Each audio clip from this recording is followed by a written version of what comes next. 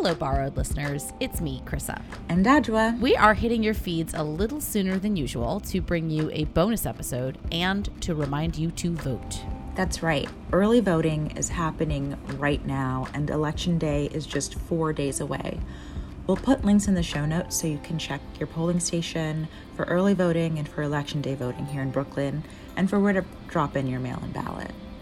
Not only is this the most monumental election in our lifetimes, which we don't need to describe to you, but this year's vote is particularly special because it is the 100th anniversary of some women getting the right to vote in the United States. So to honor that, we're going to feature two Brooklyn women activists, Sarah Smith Garnett, who died in 1911, 9 years before seeing her fight for suffrage become a reality, and Council Member Farah Lewis, for whom voting is an act of solidarity with the woman in her family. You're listening to a bonus episode of Borrowed.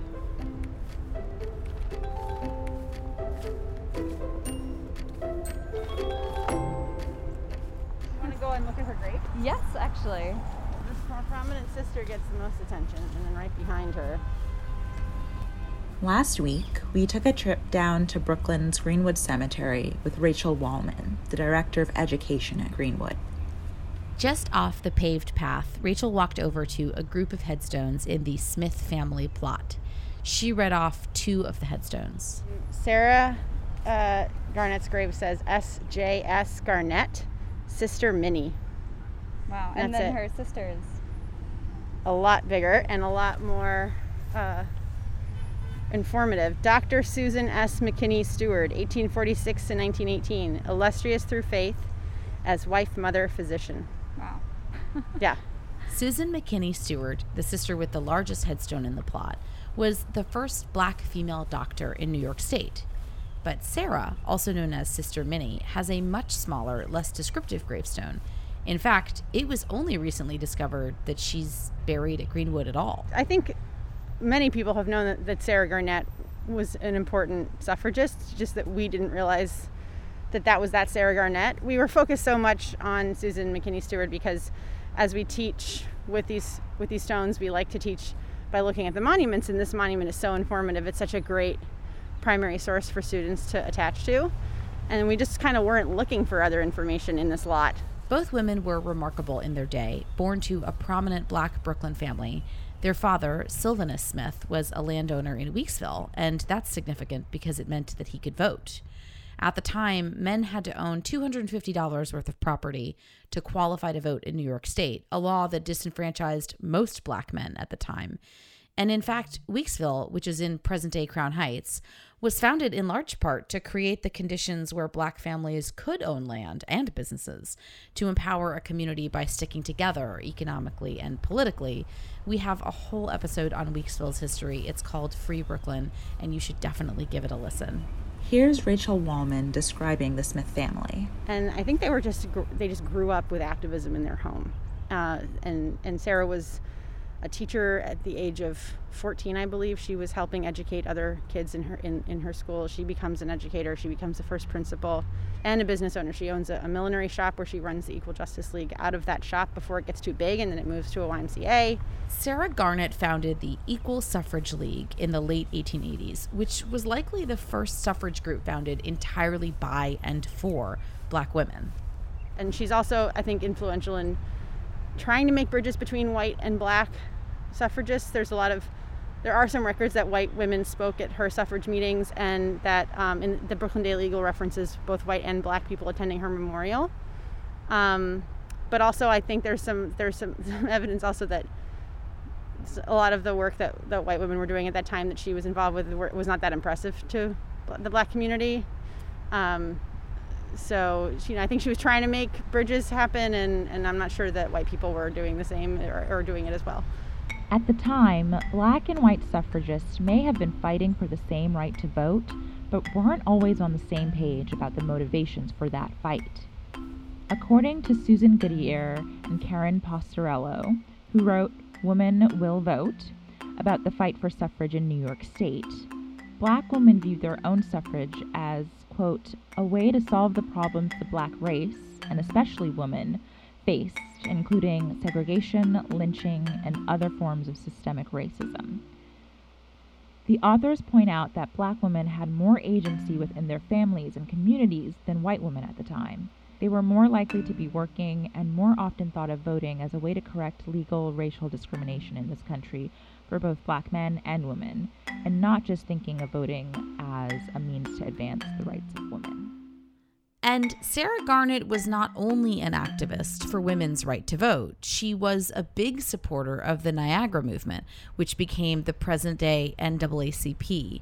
And a year before her death, in her 80s, Sarah Garnett and her sister Susan McKinney Stewart traveled to London for the first meeting of the Universal Races Congress. They both presented papers there, and Du Bois saw them speak.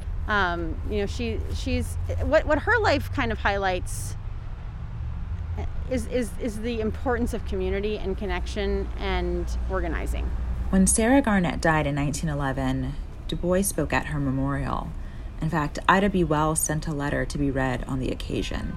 Wells knew Garnett from their activism. Sarah was instrumental in organizing her big speech at Lyric Hall that helped raise all the money for her to go on and do all of her important journalism about lynchings. Many others spoke at her memorial. Greenwood Cemetery has the program that was given out at her service.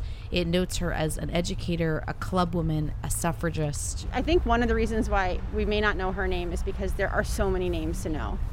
That we should know all of them, but these women all work together. They were part of a network. Brooklyn at the turn of the 20th century was alive with women activists, and many of them are buried in Greenwood Cemetery. It's funny to think about these, like if they could all talk to each other, like so many of these people knew each other in their lives, all these different intersecting communities that fought with each other and against each other, who all find themselves here in death. It's just sort of fascinating to me.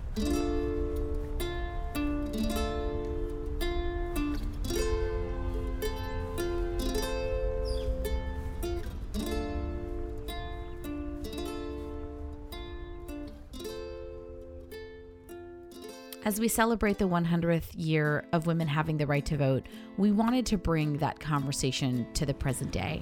I spoke with New York City Council member Farah Lewis, who represents the Brooklyn neighborhoods of Flatbush, East Flatbush, Midwood, Marine Park, Flatlands, and Kensington, about her path to politics. She started by telling me how her family votes whenever Election Day comes around. I come from an immigrant household, pro-union household, and my mom always inspired me to vote. She told me, "Yeah, I'm waiting for you at the polling site." I was like, "Oh, it's 8:00. It's really late. I'm getting out of class." And she said, "Yeah, I'll be waiting for you. They close at 9. We got to get this done." And I was so happy that she actually pushed me to go and vote. And from there, we kind of created this whole pack where all the women in the family go to vote together, or make sure that we call each other to make sure that we go and vote on Election Day. So it was very inspiring. Yeah, that sounds incredibly inspiring and galvanizing, making it a familial thing. And this leads me to the next question. You know, you do a lot of work with young women and girls, starting with your family. This year marks 100 years since women gained the right to vote in this country with the ratification of the 19th Amendment. What do you think about when you look back at this history? And what do you think in terms of work that continues to need to be done to advance women's suffrage? Like, what should we be doing? Well, the 19th Amendment was a landmark amendment, and without it, we would definitely not have a seat at the table. But the fight for women's suffrage continues, in my opinion, especially because the Black women also felt like they didn't have a seat at the table during this time many years ago. So as the Women's Caucus co-chair, you know, I'm committed, as well as my co-chair, to amplifying the voices of women and representing them. We have so many things that we need to bring in the forefront for women when it comes to like equal pay, reproductive rights, Black maternal mortality and morbidity. There's so many different issues that we have going on. And we need to just make sure that we're always amplifying the voices of the women and empowering them to go out and vote and to run for office. If it wasn't for that amendment, we wouldn't see women actually in leadership roles in government. In your Brooklyn district, District 45, what are your concerns about access to the vote? My district is predominantly Black and immigrant.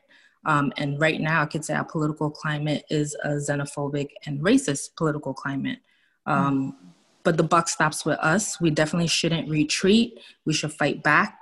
It's never a fair turnout. And like I mentioned earlier, even my mom went through it with the language barriers, not having poll site workers that speak other languages, giving constituents the wrong information for the poll sites or changing that information right before. And then they have to go another mile or 0.5 miles to get to a polling site.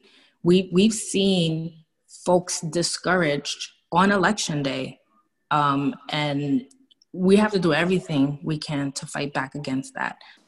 This year, BPL has 17 locations that will be polling sites on election day. And historically, libraries have played a big role across the country in terms of acting as polling sites. Why do you think this is important? Our public libraries are definitely our trusted neighborhood resource. People feel comfortable at our local libraries. And for us in our district, our libraries is the hub for everything, whether it be a voting site, whether it be a program, a neighborhood program, whether it be completing the census. We've utilized our libraries to put people together to get the resources that they need. If we want to see change in this country, if we don't want to see another Breonna Taylor or George Floyd or our reproductive rights compromised, we need to get out there and we need to vote. So everything is on the table. Councilmember Farah Louis, thank you so much for your time and for answering our questions today. Thank you, Audra. Borrowed is brought to you by Brooklyn Public Library and is hosted by me, Krista Corbett-Kavoris, and Adjoa Aduse. You can find a transcript of this episode at our website, bklynlibrary.org/podcasts. Borrowed is produced by Virginia Marshall and written by myself and Virginia Marshall, with help from Fritzi Bodenheimer, Jennifer Profit, Meryl Friedman, and Robin Lester Kenton. Our music composer is Billy Libby. You can find information about your polling places, including several that are at Brooklyn Public Library branches, on our website. We have put a link to a special tour that's happening at Greenwood Cemetery on Election Day, and it's a tour that will include Sarah Smith Garnett as one of the activists who made women's suffrage a reality. So, after you vote, pay a visit to Greenwood Cemetery. Borrowed will be back in your ears very soon.